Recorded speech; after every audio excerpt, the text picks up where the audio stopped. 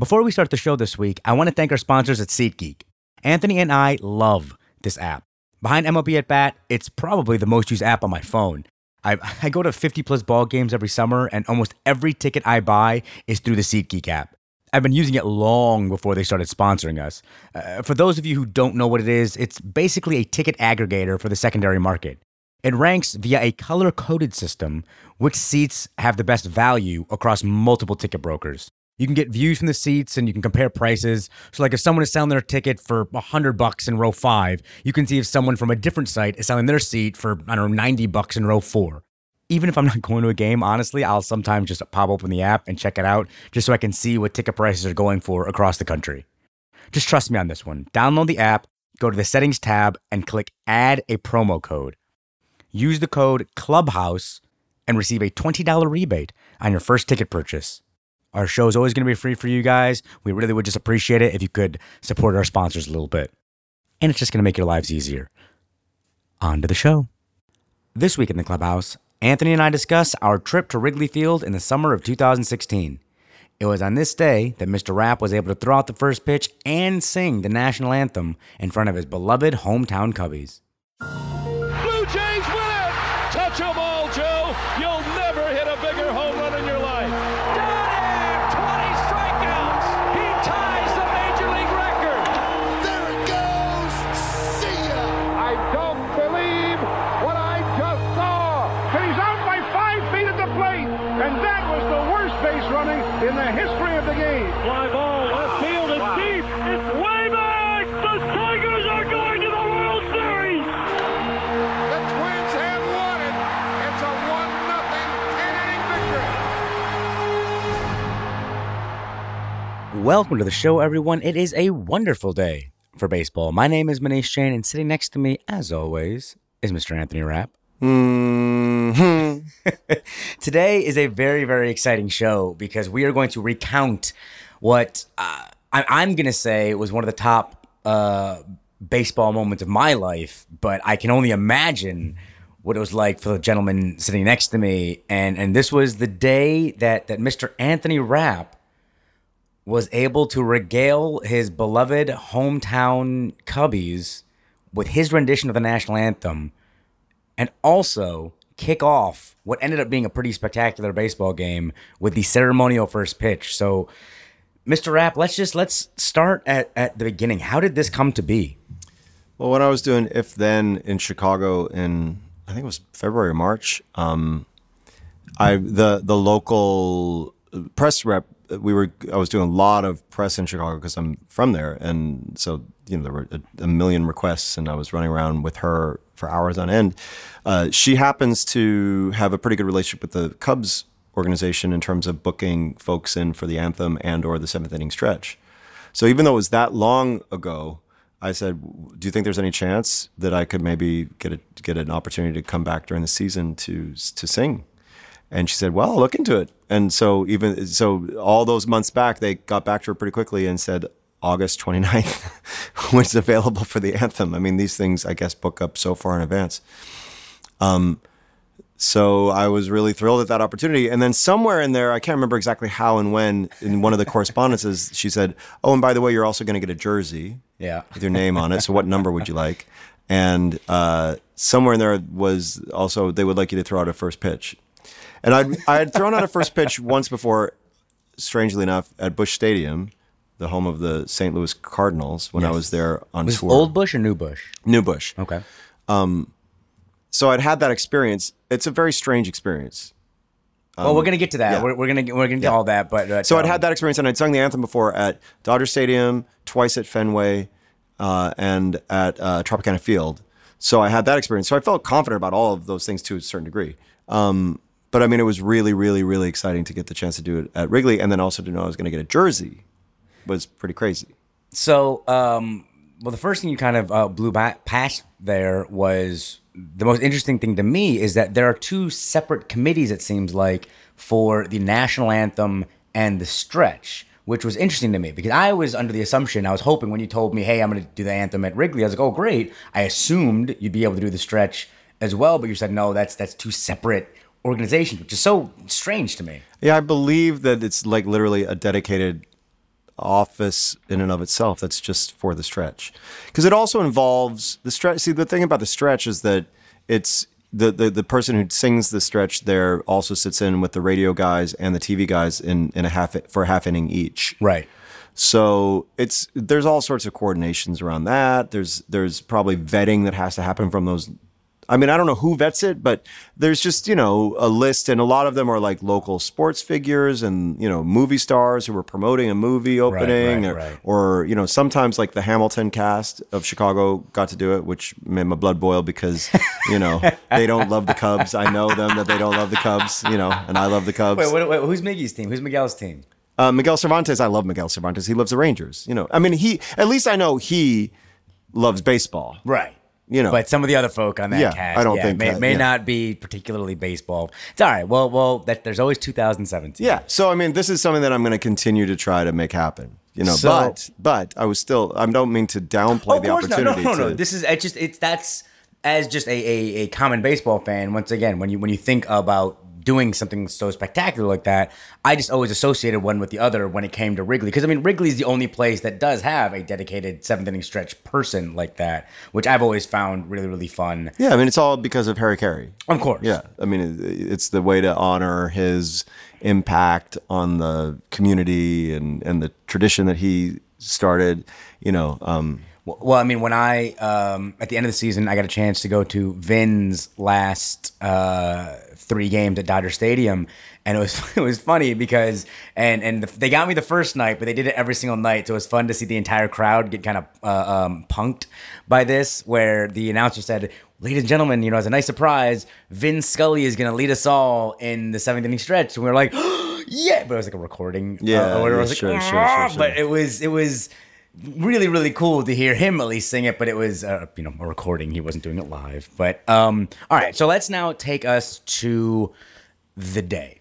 Let's take us to, it was a Monday. Yeah. The Cubs were playing the Pittsburgh Pirates, where I remember when you first booked this, both of us were like, "Oh, it's a late August Pirates-Cubs game. That's going to be fantastic because there's surely going to be some sort of playoff implications." Unfortunately, the Pirates didn't really hold up their end of the bargain this year, but still, it's always nice to have a division game. And sure, a rivalry and I game like as the such. Pirates, and you're a Pirates fan as well. Yeah. So, all right, so Monday comes, and we both fly in separately, and that afternoon, let's just kind of take us through that day. You're trying to pump up the crowd to know that you're helping me throw the ball around. I'm not pumping up the crowd. Well, all right, here, we'll go a week earlier than that. Fine. If we're going to pump up, I was skipping my involvement in this, but fine. A week earlier than that, I actually believe it may be on the Tracy Toms episode where we kind of subtly talk about you and I having something cool coming up and needing to find a place to play catch with one another. We did go to Battery City Park here in Manhattan and Battery Park. What'd I say? You said Battery City Park. Battery Park City. I'm very tired. It's right all right. now. Yeah, it's all right. Battery Park City. You're confusing people. Geography. Battery Park in New York City. Yeah, in the southernmost tip of New York City. Yeah, so we played some catch and long toss and all that stuff. Because one of the things about when I had thrown the pitch out at Busch Stadium was there's no chance on that day in the park to throw. There's no place to do it. Right. So it's very strange to not even have any kind of inkling of like how far you're throwing. It is really it's amazing to me. I mean, we've all you'll watch episodes of The West Wing, and you'll see President Bartlett throwing, warm-up tosses in The West Wing or in the bowels of Camden Yards before he goes out, in their famous scene in that show. And that's when I was a kid, I always assumed that's what it would be, that when you were going to throw out the first pitch, they would bring you under the tunnel and let you kind of warm up a little bit. Maybe for the president they would, though, honestly. Maybe they give extra special treatment, Fair it's enough. very possible. But regardless... years ago, Hank Azaria is an acquaintance of mine, and he was a huge Mets fan and very excitedly shared a video of when he got to throw out the first pitch, and he did get the chance to do warm-up tosses in the tunnel before going out on the field. So that I'd seen that before, the Busch Stadium throw. Well, I know that when young Pitch, Ty rather. Simpkins threw out the first pitch. Actually, you guys may not know this, but this summer, Ty Simpkins, former guest of the show, and I did several stadium tour, and on his birthday, he threw out the first pitch at U.S. Cellular Field, right across the city from Wrigley, and he and I warmed up his arm in the parking lot before the game, but that is not something that really you have access to at Wrigley. No. There's not really There's no place. an open space in Wrigleyville to do that. Yeah, so we went to Lakeshore Drive House, all this sort of green. Well, space before we get to whatever. that though, so when we did it here in Battery Park, you had an old glove that really wasn't up to snuff anymore. And Yeah. so when we got to Chicago, the first thing we did was we went to go buy you a new Yeah, but we glove. had to find a sporting goods store. There's very few sporting goods places in the city proper. Unbelievable. So we were like a little wild goose chase. We were walking aimlessly and taking cabs aimlessly and Well, no, we had Ames. well, yes, to the specific places that were like out of business, that were still on Google Maps, but Yes. no longer in business. Yes. We finally found a spot, and you tried We out got a several good glove. gloves. Yeah, got and- a good glove, and then we went to the green space and did some nice long tosses. So that was really invigorating to do that, and made me feel a little bit better. I mean, I was excited about the first pitch. I was way more excited about singing the anthem. Well, yeah, of course. I mean, So- that's what you do. But I mean, Yeah. it's just the whole day in and of itself. I mean, it's so. First of all, the weather that day was unlike, or was very similar to what it's like out today here in Manhattan as we record this. It was very gray and gloomy. There was a little drizzle. It was drizzling. Like we had to go. We decided to get lunch for a minute just because we can't warm up right now because it's raining outside. And so, I mean, how were you feeling then? As far as, was there any anxiety in you of what happens if there's a rain delay or a rain? No, I out, didn't think or- there was gonna be rain delay because you have your special extra radar map thing on your phone. So I wasn't too worried about that. Yeah, I mean, I was prepped, and I was also really happy. My sister and her husband and a couple of their kids came, and that got the Cubs organization, the people who I was talking to about and making the plans were so great and generous in helping to arrange tickets and make sure that everything was worked out for all of us, and that was really, really nice. They were super accommodating. Well, and yeah, I friendly. mean, when we got there, so my family, my mom, my dad, my sister, and my brother-in-law, they all, as soon as they found out that you were doing this, immediately they all said, we want to go to support Anthony. Like, my parents drove up from Kalamazoo. My sister and her husband took work off, like, to make sure that they could come and see and watch. And so they all met us kind of in the VIP, what was it called? The area where I don't even know what it's called. The VIP. I think it was called something, I don't know. It was like a glass. special room. Yeah, it was thing. some room, and then you have to go through security to get through all that and whatnot. And they all the Cubs were fantastic at. Cause I mean, we had 4 tickets. We had 4 for the 4 of us to go and be on the field. Your family and my family, they had tickets in the stands, yeah. but they didn't really have anything extra. But Yeah, they let everybody sort of be close to the field for the anthem and for the first pitch, and then everybody else they all had to go back to their seats. So that was right, cool. but it was very, very sweet of them to say Yeah. you guys can sit kind of here behind Yeah. home plate during this part of it, which were clearly somebody else's seats, but they kind of very, very accommodating and very, very nice. Yeah. So then went out onto the field, and there weren't that many pregame ceremony kinds of things. There was like one other first pitch by this really great older guy who threw a bullet kind of thing. He really did. I think he was like 92, maybe. I mean, he was old, yeah. He was an old timer. And then I went out and I stood on the, they introduced me, and I went out and I was like, okay, here we go. And I threw my first pitch, and it bounced right in front of home plate. Yep. And Justin Grimm, who's a bullpen pitcher, It was down the middle, but it was down. It was actually really center. It was center cut, which made me happy because when I threw it at Busch Stadium, it bounced in the right-handed batter's box. The funny thing, so that happened. I was like, okay, that happened. Apparently, I couldn't really hear, but apparently there were some people who got ornery about it in the stands. It happened. Yeah, I heard a couple of the boo birds, but those are it's. I love those boo birds. I love the folks, the 300-pounders that are sitting in the stands with their nachos and their beer. You know what? That's not It's all fair. right. I shouldn't say that. But no, I'm going to say this on my behalf because this has happened now a couple of times to friends of mine who've thrown out first pitches. it is standing on the mound or in front of the mound or on the field of a Major League Baseball stadium, and especially one that means so much to you. There's a lot of stuff happening. And even though we did do some long toss at that point, it's hours 2 before. hours. Yeah. 2 hours before. I mean, there's not really, it's not, you're kind of discombobulated. Like you're not used to it. And so for all these jamokes out there to be judging and doing all that nonsense, it makes me laugh because not one of them would have been able to get that ball over the plate. Well, And but what I was most happy with, honestly, was that it was center cut, because in the practice, if I was making mistakes, it was that I would pull the ball like to the left, like it would be a wild throw to the left, like I'd hook it too much. No, like I said, so I Grim was did not have to move at all to it's and once again, a pitch in the dirt, it's an 0-2 count. But then what I was going to say, so two things. One, that Justin Grimm came up to me and said, "Don't let them get to you," and I was like, "That's all right, cool," And so I had a nice little moment. He signed the ball, and that was cool. I looked over at the video. No, this is later, I guess, in the game. There was some point where I looked at some point during the course of the evening. I saw some footage of Jake Arrieta, who was pitching that night. And they had some of his highlights. And one of the highlights was a swing and miss strikeout on a ball that bounced in front of the plate.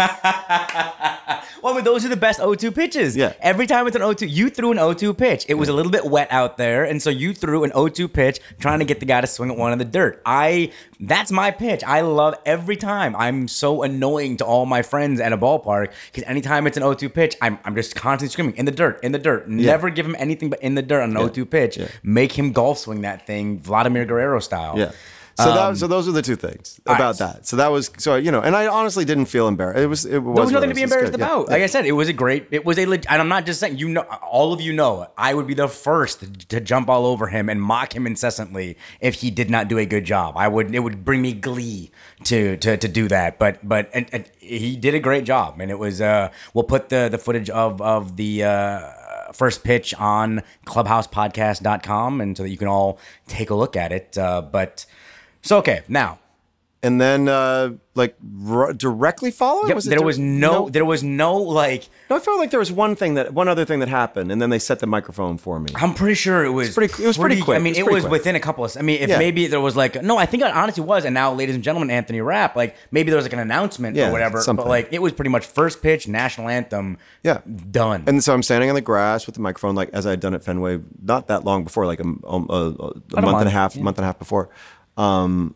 And they didn't. One cool thing about Wrigley is that there's no delay, whereas at Fenway there was pretty much a full second delay, which sort of is a kind of a strange. So I guess just from I don't understand why that is. Why do you? Why? Just some way that the speakers are tuned. So it's the speakers. It's not the building. It's the speakers. I think so. It must be some way that they're. I don't know how that works. There's there's certainly a science to it. And you don't have a monitor at this point. No, there's no monitor. It's just you. Yeah. So I started singing. I'd set a key for myself, so I made sure that I had the right key to sing the song, and I started singing the song, and it went pretty well. There was one I can't remember exactly, one note that was just a little funky. I haven't listened back to it, so I don't know. But I felt very present and very in the moment and singing the song, and I very, very, very excited and honored to be there. And before I had started singing too, Joe Madden, the manager, and the Cubs had all lined up along the third base line, where the Cubs, the home dugout at Wrigley is on the third base line. So I was kind of facing them, and he kind of gave me a little, I don't know, he sort of, it wasn't exactly a wave, but he sort of acknowledged my presence there as I was about to sing the anthem, and that was cool. And then, so I finished, and there was a really, really, really nice response from the crowd. Unlike the pitch, but there was a really, really strong, I would say a nice cheer. 100%. Yeah. There was you had a lot of Anthony Rapp fans in the crowd that night for the. Well, whether they were fans or not, there was a nice warm reception. Well, that's what I mean. Yeah. No, when I say Anthony Rapp fans, I mean fans of your singing, of how you were doing in that particular moment. So that was cool. And then as I stepped away from the microphone, Joe Madden approached me and stuck out his hand. And that was very, very exciting. Well, I'll tell you, from my perspective, I was standing, much like at Fenway, I was standing behind home plate and just kind of watching all this happen.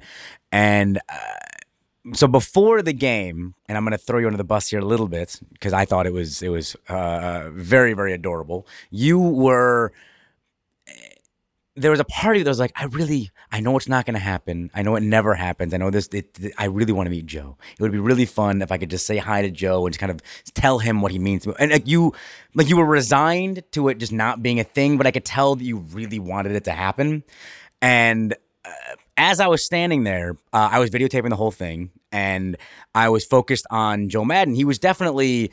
Look, these guys hear the anthem 162 times a year. Like, this is just got to be white noise to them at this point. But he was standing there with his hat over his heart, and I'm the millisecond that land of the free, home of the brave stops, and the crowd goes nuts. He makes a beeline towards you, and I've never seen that before in my life. I've seen a lot of national anthems. I've seen a lot of celebrities do anthems and whatnot, and I've never seen a coach, a manager, a player, an umpire, anybody on the field make such a concerted effort to make sure that they go over and speak to you. So I started freaking out. Ken and Danielle and I were like giggling like to each other. Like, it was just the funniest thing in the world. I don't know if you're going to be comfortable with this. If you're not, go ahead. But and you don't have to say anything. But would you like to share the conversation that you and Joe had? Because you spoke for maybe a good minute and a half. Like, there was a good conversation there. We're just going to take a brief break so that I can tell you how to get in touch with Anthony or me. You can follow us on Twitter @ClubhousePod. Visit our website, clubhousepodcast.com, for extensive links and information about some of the baseball moments we discussed on the show. There are also photos from our cross-country road trip for you to peruse at your leisure. We love hearing from our listeners and getting you involved with the discussion, so please email us at clubhousepodcast@gmail.com. Tell us about your favorite baseball stories, your favorite baseball films, why your team or ballpark is so special, or honestly, just if you want to say hello. If you are a new listener to the Clubhouse Podcast, welcome. For more great baseball conversations, take a look at our archives, like our chat with the hysterically funny comedian Jimmy Pardo. Jimmy is the host of the Never Not Funny podcast and one of my comedy idols. In this clip, Jimmy discusses being in attendance to witness his beloved Chicago White Sox defeat the Los Angeles Angels of Anaheim to win the 2005 World Series. It's so funny. We all converged behind the first base dugout up on the concourse. It was like we all sort of like, we got to get down there. Because we had club seats, and so, which were great seats to watch the game. It's like, well, we can't celebrate up here by ourselves. We got to get down there. And it seemed like everybody had the same idea. So we all kind of were like behind the first base dugout up on the concourse. And then as soon as they won, we all ran down. Trying not to get punched by Angels fans. Sure. And, the team was all coming out and, running around and shaking up the champagne and all that. And it was, to me, it was a great day because I live here. Like, what are the odds that I live in the city where I get to watch my team clinch to go to the World Series? Like, I didn't have to go anywhere. It had happened in my backyard. Yeah. You spoke for maybe a good minute and a half. Like, there was a good conversation there. I mean, just like he asked me, so you're from Joliet? And I said, yeah, something, or whatever. And he said, well, he mentioned a player that he'd played with years ago, a pitcher who had been from Joliet. And then The thing that I remember more than the content of the conversation, because I also did say something like, "Thank you so much. This is a really exciting season. It's really great. I'm this means a lot to me," or whatever. However, I said that. What I took from the interaction more than the content was how present he was and how warm and open he was, and that's what I thought he would be like. And it's always, having met a lot of famous people over the years. Sometimes they're sort of what you hope they are, and sometimes they're not, and it is what it is. Right. In this case, it was exactly how I thought it would be, or hoped it would be, based on all the interviews that I've seen him do, and his press conferences, all that stuff, and that was just gratifying. I mean, I feel like he is. I've always felt this about him. I've always been drawn to him as a follower of baseball. When he was with the Tampa Bay Rays, I've always been interested. So it was just really sort of gratifying to see that was real and authentic. He's authentic. He's present and authentic and open. And these are the things that I aspire to be when I meet people. Right. And this is something that he very much was. So it was just, I think he said something complimentary too, but I don't remember really. I don't remember exactly. There's a video of it. I'll put it up on clubhousepodcast.com. But I was able to sneak a video of the interaction, and it was. I mean, once again, you've gotten to do a lot of cool things in your life, and you and I have gotten to do a lot of cool things together in our lives, and. For me, it was when I got to go backstage and meet Lynn after seeing Hamilton for the first time. Like it melted my brain, and I don't remember really what we said. Like it was this great moment, and he was exactly who I wanted him to be. And I saw that in you in that moment where you were present, but you were also out of body. Like, I got to see you fan out. Like I got to see you really kind of geek out over something, which is really was awesome for me to see. And I could not have been more relieved that he was exactly who you wanted him to be, because I've met many famous people as well. And man, when you meet the ones that you look up to and they're just not who you want them to be, it is crushing. Yeah. It is so disappointing. But wow, that's that was so special. And it's like I said, it's more the feeling that I've taken away from the interaction, even more than the content of what was discussed. Of course, no, absolutely. And then, as we were walking off the field and getting to our seats, a lot of people stopped me and said really nice things, which is always really gratifying. It was, and this was so obviously we stayed. So unlike the last time you did this at Fenway Park, where you had to jettison off and go do an if-then performance, this time you were able to actually sit and enjoy the game, which we'll get to in a moment. But what made me laugh so hard is that it was. I'm not sure I don't think they announced you doing this beforehand, so this was just pure coincidence. But it just felt like the Anthony Rapp family reunion, friend reunion at Wrigley, where so many people were coming up to you and, hey, I was a producer on this, or hey, you sang at my wedding, or hey, you did this. And I was like, who are these people? How are all of these people here? Like you are Chicago in that sense, where that was really fun for me to kind of watch. Yeah. And then, it was this epic game. Oh my God. I had a 7 a.m. 13 innings? Yeah, I had a 7 a.m. flight the next day. And this game, it would not end. But it was awesome. It was amazing. Javi Baez got thrown out at the plate twice for the winning run. It went 5+ hours. This lovely game. We were there the whole time. We stayed till the absolute last second. Me, you, Ken, Danielle, and I. We all just sat there. Oh, it was a game. But that's the only way that game could have happened. Walk-off win, though. It was a walk-off win. That's the only way that game could have happened, though. The Anthony Rapp 2016 Cubs game, only because days earlier we were sitting on this exact couch talking to Tracy Toms, and on that episode, I was editing that episode that week, and I was laughing to myself because in that episode, you were talking about how you've never really been to a really long game. Like you've been to extra inning games, but you really wanted to go to a really 5-hour long game. It's like, well, here you go, Mr. Rapp. You got it. Yep. This is the one. And it was very emblematic of the Cubs season in so many ways too. In the sense, well, not in every way, but in the sense of the never quit situation, the battle, coming from behind in late innings, these things that had not been a hallmark of the Cubs in years past that have suddenly this year just started to kind of take hold. So I want to ask you this. So in a very early episode of the Clubhouse podcast, we had Pulitzer Prize winner Tom Kitt on the show, and he is a Yankee fan. And one of the conversations that we all got into in that episode was you asking him, from the Cubs fan's perspective to a Yankee fan perspective, what it's like to never feel like you're out of it. Where you're like, every time I see a Yankee game, you could be down 6-0, but you just, there's just something there where you feel like you've got this confidence.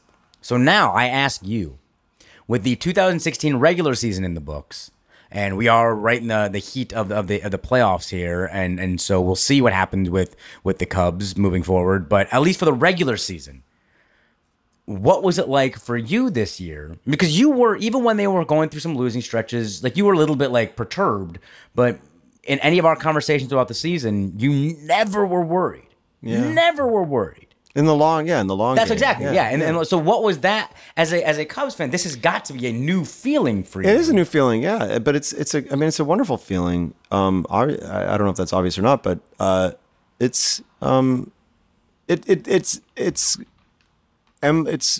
result of incredible talent that the current team has, and Joe Madden. It's Joe Madden. I mean, I really believe this so fundamentally that he has altered, like has already begun, and it's really taking root, altered the chemistry, the paradigm, the background, the backdrop from which all of these players think about whether they can win or lose at any particular game. You know, and it's something that we didn't get into with Ben Lindbergh, and just because we didn't have enough time, but the role of a manager, independent of actual day-to-day lineup management, bullpen management, et cetera, et cetera.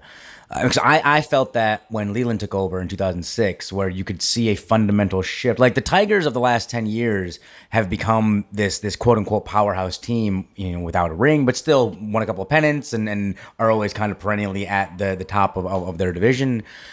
And the young Tigers fans don't remember. I mean, we were the losers of losers. Like nobody wanted to come to Detroit in free agency. Yeah. The Tigers were just hot garbage for decades. And in one summer, Jim Leland just took that 20 years of futility and immediately changed the attitude in that clubhouse, in that city, in this sport, where the Tigers were no longer looked at as these terrible whatever, and it became a fun place to want to come. A la, let's just say, Jason Hayward picking the Cubs over the Cardinals, where I feel like Madden has now, where, look, he can't say this, Anthony can't say this, but I will, and I said this, you know, when at his birthday a couple years ago, because I think we were together on your birthday like a week before they signed Madden, but like the rumors were out there that Madden was going to be there. And I said, I mean, that's it. There is your World Series. You just won your World Series right there. It's not even a question in my mind. It's going to happen. But let's just say, knock on wood, God forbid, let's say they don't win the World Series, right? It doesn't matter, because Joe Madden has so fundamentally changed the culture of that clubhouse and that city, where the fans can talk about goats and curses all they want. I'm 100% certain that not one person in that clubhouse gives a damn about a curse or a losing attitude. It's just he will not allow it in there. It's like, this is a deeper conversation than baseball. But this is one of the reasons I love baseball, because it's like so many things that are worth, you know, so many crafts, so many things that you dedicate yourself to. Life is holographic. So the lessons you can learn in pursuing excellence in baseball can absolutely apply to any aspect of life. So he literally started sharing, it's like a philosophical approach. Sure. Which, of course, if people buy into these ideas, they are going to alter the way you think about something, and the way you think about something is going to alter your performance potentially. Especially I couldn't agree more.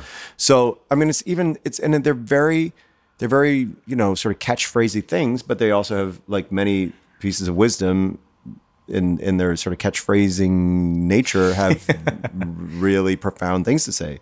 You know, this thing, do simple better. Yeah. And he said the other night, after a game in his press conference, he's like, I like to keep things simple. And the simple thing is this idea that the players themselves say all the time, we never quit. That is a simple idea. Yep. And they really do mean it. Yep. and they really do play for 27 outs. Yep. Period. And if it's a mindset thing, and of course sometimes it's going to work out and sometimes it's not, but it will. How could it not fundamentally alter how you approach every moment? Absolutely. In the moment, in this moment, something can happen. In this moment, something can happen. You know, there's something like, don't let the pressure exceed the pleasure. Oh, I like that. You know, I mean, again, if you take this in your life, that can alter your experience of daily living. One of the reasons why he is the rookie whisperer, as I've called him, is I think that, so a lot of the things that you're saying right now, for a 35-year-old veteran, they may not have time for that. They might say, Joe, come on, we've been doing this for 20 years. But they might be cynical and they might need to buy in. This is exactly what I'm trying to say. It's the difference between cynicism and it's for the most part, you're going to see more or less cynicism in the younger kids just because they haven't been. I see it in the press box where one of the things that broke my heart when I was 21, when I was hanging out in press boxes and whatnot, and I was around a bunch of 40, 50, 60, 70-year-old men, and just the cynicism and the jaded. Like, I was a super cynical guy too, but like I could see my future if I continued down this cynical path of just being jaded and being over everything.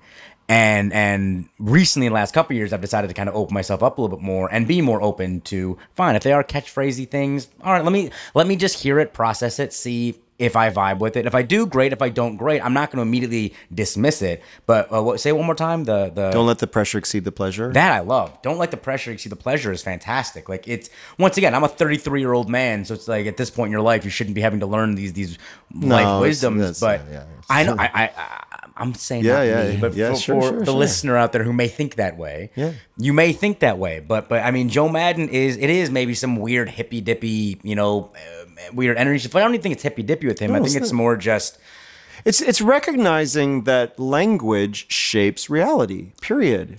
That is the best way to put it. I love what you that. Yes, and that's why it's applicable to any aspect of life. And yes, you can track it really well in terms of a baseball season, obviously, because you can look at actually concrete results. Sure. But it's the kind of thing, like these ideas, this kind of language of shaping your approach to something, and then whatever you do. So these are among the things too. Like I read interviews with him or I watch press conferences, and I feel like I'm like absorbing ideals. He's this wise old man of ideals of how to approach life. Like, so. And I don't mean to like I know that I speak in a very complimentary way of him, and I do admire him and respect him. But I don't mean like he's up on some pedestal. I just mean like there are aspirational aspects of how he seems to be going about his business. Look, the bottom line is there's a reason why he's had so much success where he's gone, and it's another one of those guys that I really, I mean, to be fair, I don't know too many people that have worked with him, but for the few people that I do know that have worked with him and have known him, I mean, they all seem to think he's a very genuine, down-to-earth guy, and you don't really hear, there's not a lot of scandals attached to him at all. Yeah. He's just this old wine-drinking, grandpa type of guy, and it's even the thing of like, after a victory, celebrate hard. After defeat, feel bad about it for, 30 minutes or whatever, and then move on and come to the next day and each day and be in the present and in this present moment. There's one that I can't remember exactly how he phrased it, but about process, trusting the process. And there's some other way that he phrased it, but the idea, if you devote yourself to a process, if whatever the process is, if you do that fully, you trust it that it will have a good outcome in the end. If you've dedicated yourself to a process that works, that bears fruit, all of these kinds of things. Embrace the target because it was sort of a double meaning, because it's the target on the Cubs' backs because they're being picked by everyone to win the World Series. Of course. So embrace that. Don't run away from it. Don't like pretend like that's not happening. But also embrace the target that they're shooting for winning the World Series. Right. Embrace both things. So don't. It's about always being present to what's in front of you. Well, I mean, this kind of turned into the Joe Madden episode, but I mean, it's like life stuff, to right? me. But I just want to let the listener know that. So now listen to how he's glowing right now talking about it. I mean, Anthony's had a couple of he's been very, very busy these last couple of days, and he's been very, very tired and stressed out doing a lot of things. In the last 5-10 minutes here, I've seen his energy rise, and I've seen it's just talking about this man makes him more excited. So I mean, so just put yourself in his shoes for going back to the first pitch when Joe did come and talk to him, and just here's my question. This might be a hard question to answer, but in the pantheon of cool things that have happened to you in your life, back in Rent, performing for presidents and doing whatever, movies, TV shows, all this nonsense, where does this rank? Oh, it's really high. Very, very, very, very, very, very, very high. I mean, I got to meet then Senator Obama twice and have, one-on-one conversations with him. Sure. That was way up there. Sure. I got to meet Tori Amos in a very, intimate setting where we could actually talk. And right after she'd seen a performance of Rent. Oh, wow. And she was really moved by it. And she was somebody who had really moved me. So to have that experience of, giving back to somebody who'd given to me. Absolutely. That was really meaningful. In terms of these kinds of experiences, I've certainly met other famous people that sort of like, oh, cool that I met them. Right. That's what I mean. Like, this isn't about meeting a famous person. This is about making an actual human connection with something. And meeting President Clinton, they're all, I don't tend to rank things like number 1, number 2, number 3, number 4. I think of things as sort of like groups. It's way up there with all of those. Yeah, absolutely. Well, it was cool to see, and it was cool to be a part of, and I think this is the beginning. Hopefully, we'll get you to do the stretch here. Yeah, that's the goal. That's the goal. Because one of the cool. I mean, I'm genuinely looking forward to it for many reasons. Of course, it'd be cool to do it, but I love Pat Hughes, the radio play-by-play guy. Yes, you too. I think he's fantastic, and to get the chance to sit in with him and Ron Coomer in a half inning and get to talk about all this stuff. Because, a lot of their guests don't know that much about baseball necessarily. Right. Or don't care about the Cubs necessarily. So to be able to have a conversation we can really engage about it, I'm really looking forward to that. Sure. And, I like the TV guys, but I'm not as huge a fan of them as I am of Pat and Ron, especially Pat. So, that's part of what I look forward to too, is to have that. You and I have joked about it too in times like when we're watching broadcasts, like there's so many things I'll tell Ken, I'll turn to Ken and say like such and such little factoid about such and such a player. And then 2 seconds later, the people on TV are saying the same thing. Yeah, happens to both of us. So yeah. I'm like, I don't want to do that for a living. But it's like, I have some wherewithal. Of course. You would be fantastic. I think you would be fun in the booth. Maybe one day, that's years from now, we'll be guest broadcasters for a game sometime, and then everyone will hate us. Especially because you can hear them. Like I listen to broadcasts and you hear the guests like they're like Pat and Ron are like working really hard to think of something to say. No, you'll do it next year. I won't have any trouble with that. So. And we'll do another episode regaling everyone with your stories of doing that, so we can all live vicariously through you. But now, can we? I know we don't like to locate these episodes in time, but given that this is coming out on Monday. Well, what will Monday be in the NLCS? It'll be, the NLCS will have started. So, all right, fine. We will timestamp this. Sorry, future listeners, but... No, because there's something historic happened the other night. It was historic. Go ahead. And I don't mean, again, it's not about bragging. I was trying to wrap up the show because you got places to be. No, go ahead. No. So for the first time in 30 years, a team came back in the 9th inning from a 3-run or greater deficit to win the game. Except in that game 30 years ago, it took extra innings to do it. You guys did it all in 1 half inning. Yeah. And so we're talking about, of course, the clinching game. It was game 4 of the NLDS, the San Francisco Giants versus the Chicago Cubs. It was 5-2 in the bottom of the 9th inning, top of the ninth inning. And I'm going to now, because I wasn't going to even bring this up, but can I get a little bit of credit, please? Can I get some credit? Give me some credit. I don't believe in these things. Oh, this is... Okay. I don't believe in it. I'm going to throttle you. Let's set the stage here. You, myself, Justin Sargent, one of our friends, sitting at a bar. Who's also a big Cubs fan. Big Cubs fan, sitting in a bar. We've watched this entire game together. You two gentlemen are all... I mean, look, you're sulking, but whatever, it's game 5. It's going to be fun. But I wasn't like in despair. I wasn't in despair. No. But whatever. It was all this, whatever. We lost this game. And I keep on saying a couple things. One, Giants bullpen. Please take it from the Detroit bullpen messiah here, who's seen bullpen implosions time after time after time. Please just have faith in your boys that as long as you were within 5 runs, you will win this game.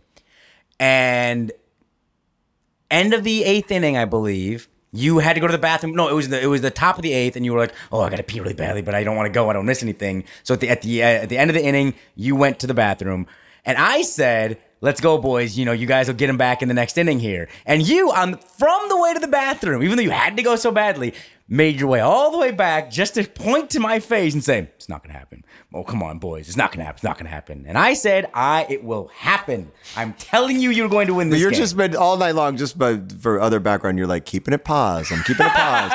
I'm trying to be positive. No, but this is also me having baseball insight and knowing what you people, your ridiculous Cubs players are capable of, and what that just garbage fire of a bullpen that the Giants have. Yeah. Ugh. Yeah. So it was really. You're welcome is all I'm saying. Thank you. You're welcome. Yes. So it was an amazing thing to witness, but I was so I'd had such a really crazy long day. I had a performance that night. So I was like, I had like no adrenaline left in my body to like really jump up and down like a you were crazy dancing person. but I was like literally dancing. I was bouncing, but like barely for me. Yeah, you know me. Yeah, absolutely. Yeah, no, so you were definitely it was more this very subdued. surreal experience to have this monumental. I actually got to enjoy it even more like the next day as I was watching the clips and everything. Of course, right. Once your mind's a little bit clearer and once you can. And then just reading about the historic nature of it. One of the other things that I didn't even realize that the Cubs have never won a playoff series west of St. Louis. Well, I feel like, look, to be fair. But that's not, that's an interesting factoid. I know, but I feel like we're going to have a lot of those interesting Sure. factoids because the Cubs haven't won a lot of playoff series. Exactly, in their and that's part of it too. So that's part of it to too. be a lot and they of also those. but including the NLCS against the Padres years ago, where they were up 2-0. Mm-hmm. And so Look, you're against a manager in Bruce Bochy who was 10-0 in elimination games, and it's the Giant. This is what the Giants do. Like there were all of these like boulders rolling down the hill of all of the history and all of the things, and to come out the other side of it and see how much that all of those superstitions and jinxes and curses and weight of history was just sort of obliterated. Well, just and then the game before where you see Arrieta hitting a 3-run home run off for Mad Bum, and then them being able to come back and beat you, where it's like, oh no, is this really gonna happen? Like Justin Sargent multiple times in the night, which is like, if they lose this series, like I don't know what I'm gonna do. Like how do you lose this series? I don't know. Like But he was more. You have to admit he was way more sort of like itching and down than I was. 100% yes. I will give you that. Between the two of you, yes. But between the three of us, I had faith and you did not. Yeah. And so I want credit. So, who knows what will happen from here on in, but just like these breakthroughs, to witness these breakthroughs has been really, really exciting. As we record this, like I said, since we are time stamping this, tonight is going to be the Dodger Nationals Game 5, so we still don't know who your opponent is going to be. Do you have a preference? I really don't. On a personal level, our former guest and friend Mackenzie Aston is a big Dodgers fan, and so very fun. He said to me the other day, "I hope it's us, against each other." And I said that would be great because he's also the kind of friend that we just have a great, in the series during the season, we were talked through the games and it's really friendly and it's really supportive. We both love baseball so much and there's no nonsense and drama, about that. So it'd be exciting and to be able to share that with him as a friend. But in terms of which matchup is better, I don't know. Are we going to be in LA for any of the NLCS? Yeah. No, I don't even know. Will be over by then? I don't even know. Yeah, I was thinking that would be interesting if but all right, whatever, it doesn't matter. That's off-air conversation. So all right, is there anything else you'd like to say? Because you've got to go. I've been trying to wrap this up for your sake. No, it's been remarkable couple of years of incredible baseball experiences. And it was all culminated for you personally, at least, with being able to meet Joe. Obviously, we've got a lot more great Cub moments for you to experience in your future, but that was a pretty cool. And I'm gonna try to once again, if super producer Zach McNeese can work his magic, I will try to attach his version of the anthem to this episode. If not, as always, just go over to clubhousepodcast.com and actually, I don't know if I can even upload it online. I'm so just technologically an idiot. So we'll figure out a way to get videos, and maybe it might be as good as just I'll tweet the thing out there. And so Rounding Third MJ, we're at Albino Kid, we're at Clubhouse Pod, and you'll be able to see footage of young Anthony Rapp Not so young. Not so young. I was trying to be nice. Wowing tens of thousands of Chicago Cubs fans with his melodious tunes. So thank you so much, Thank you, Mr. Rapp. Thank you, Mr. John. Thank you so much for listening. We will see you next time here in the clubhouse. All right, Mr. Rapp, you are here. You're about to throw out the first pitch. What is going through that skull of yours? I just don't want to sail wide. I just want to try to hit my target. Yeah? Yes. Then after that, you're going to be singing the anthem. I'm singing the anthem. I feel much more comfortable about that. Yeah? Yeah. Well, so I say that, but I haven't shown everybody where we're actually sitting. What stadium is this? It's Wrigley Field. Wrigley Field. I'm wearing a Cubs jersey. You got a Cubs jersey. Turn it around, baby. Oh, number 7, Anthony Rapp. 3 off, but that's all right. Why it's number 7, but I'll take it. Absolutely. I'll take it. You're going to do great. Hold on, say it again. Somebody would swing and miss at that if it bounces in front of the home plate sometime. It was an 0-2 toss into the dirt. Yeah. I love it. Yeah, You did great. What did he say to you? He said, don't let them boo you. Let them try. That's what he said. Nice. I'm very proud of you. At this time, please remain standing and join Anthony Rapp as he honors America with our national anthem. Oh, say, can you see by the dawn's early light what so proudly we hailed at the twilight's last gleaming, whose broad stripes and bright stars through the perilous fight o'er the ramparts we watched were so gallantly streaming, and the rocket's red glare, the bombs bursting in air, gave proof through the night that our flag was still there. Oh, say does that star-spangled banner yet wave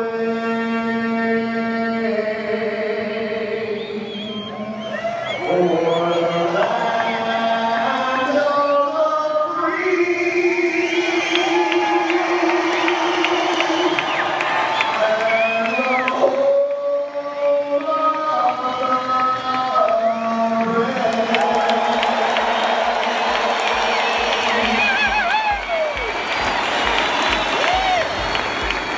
Nicely done, sir.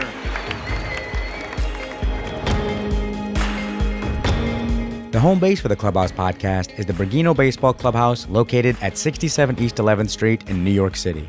Seriously, folks, this is without a doubt my favorite baseball spot in the country. From the baseball-inspired artwork on the walls to the one-of-a-kind memorabilia for sale and the amazing baseball fans that are just hanging out on the bleachers inside the store, this place is the best.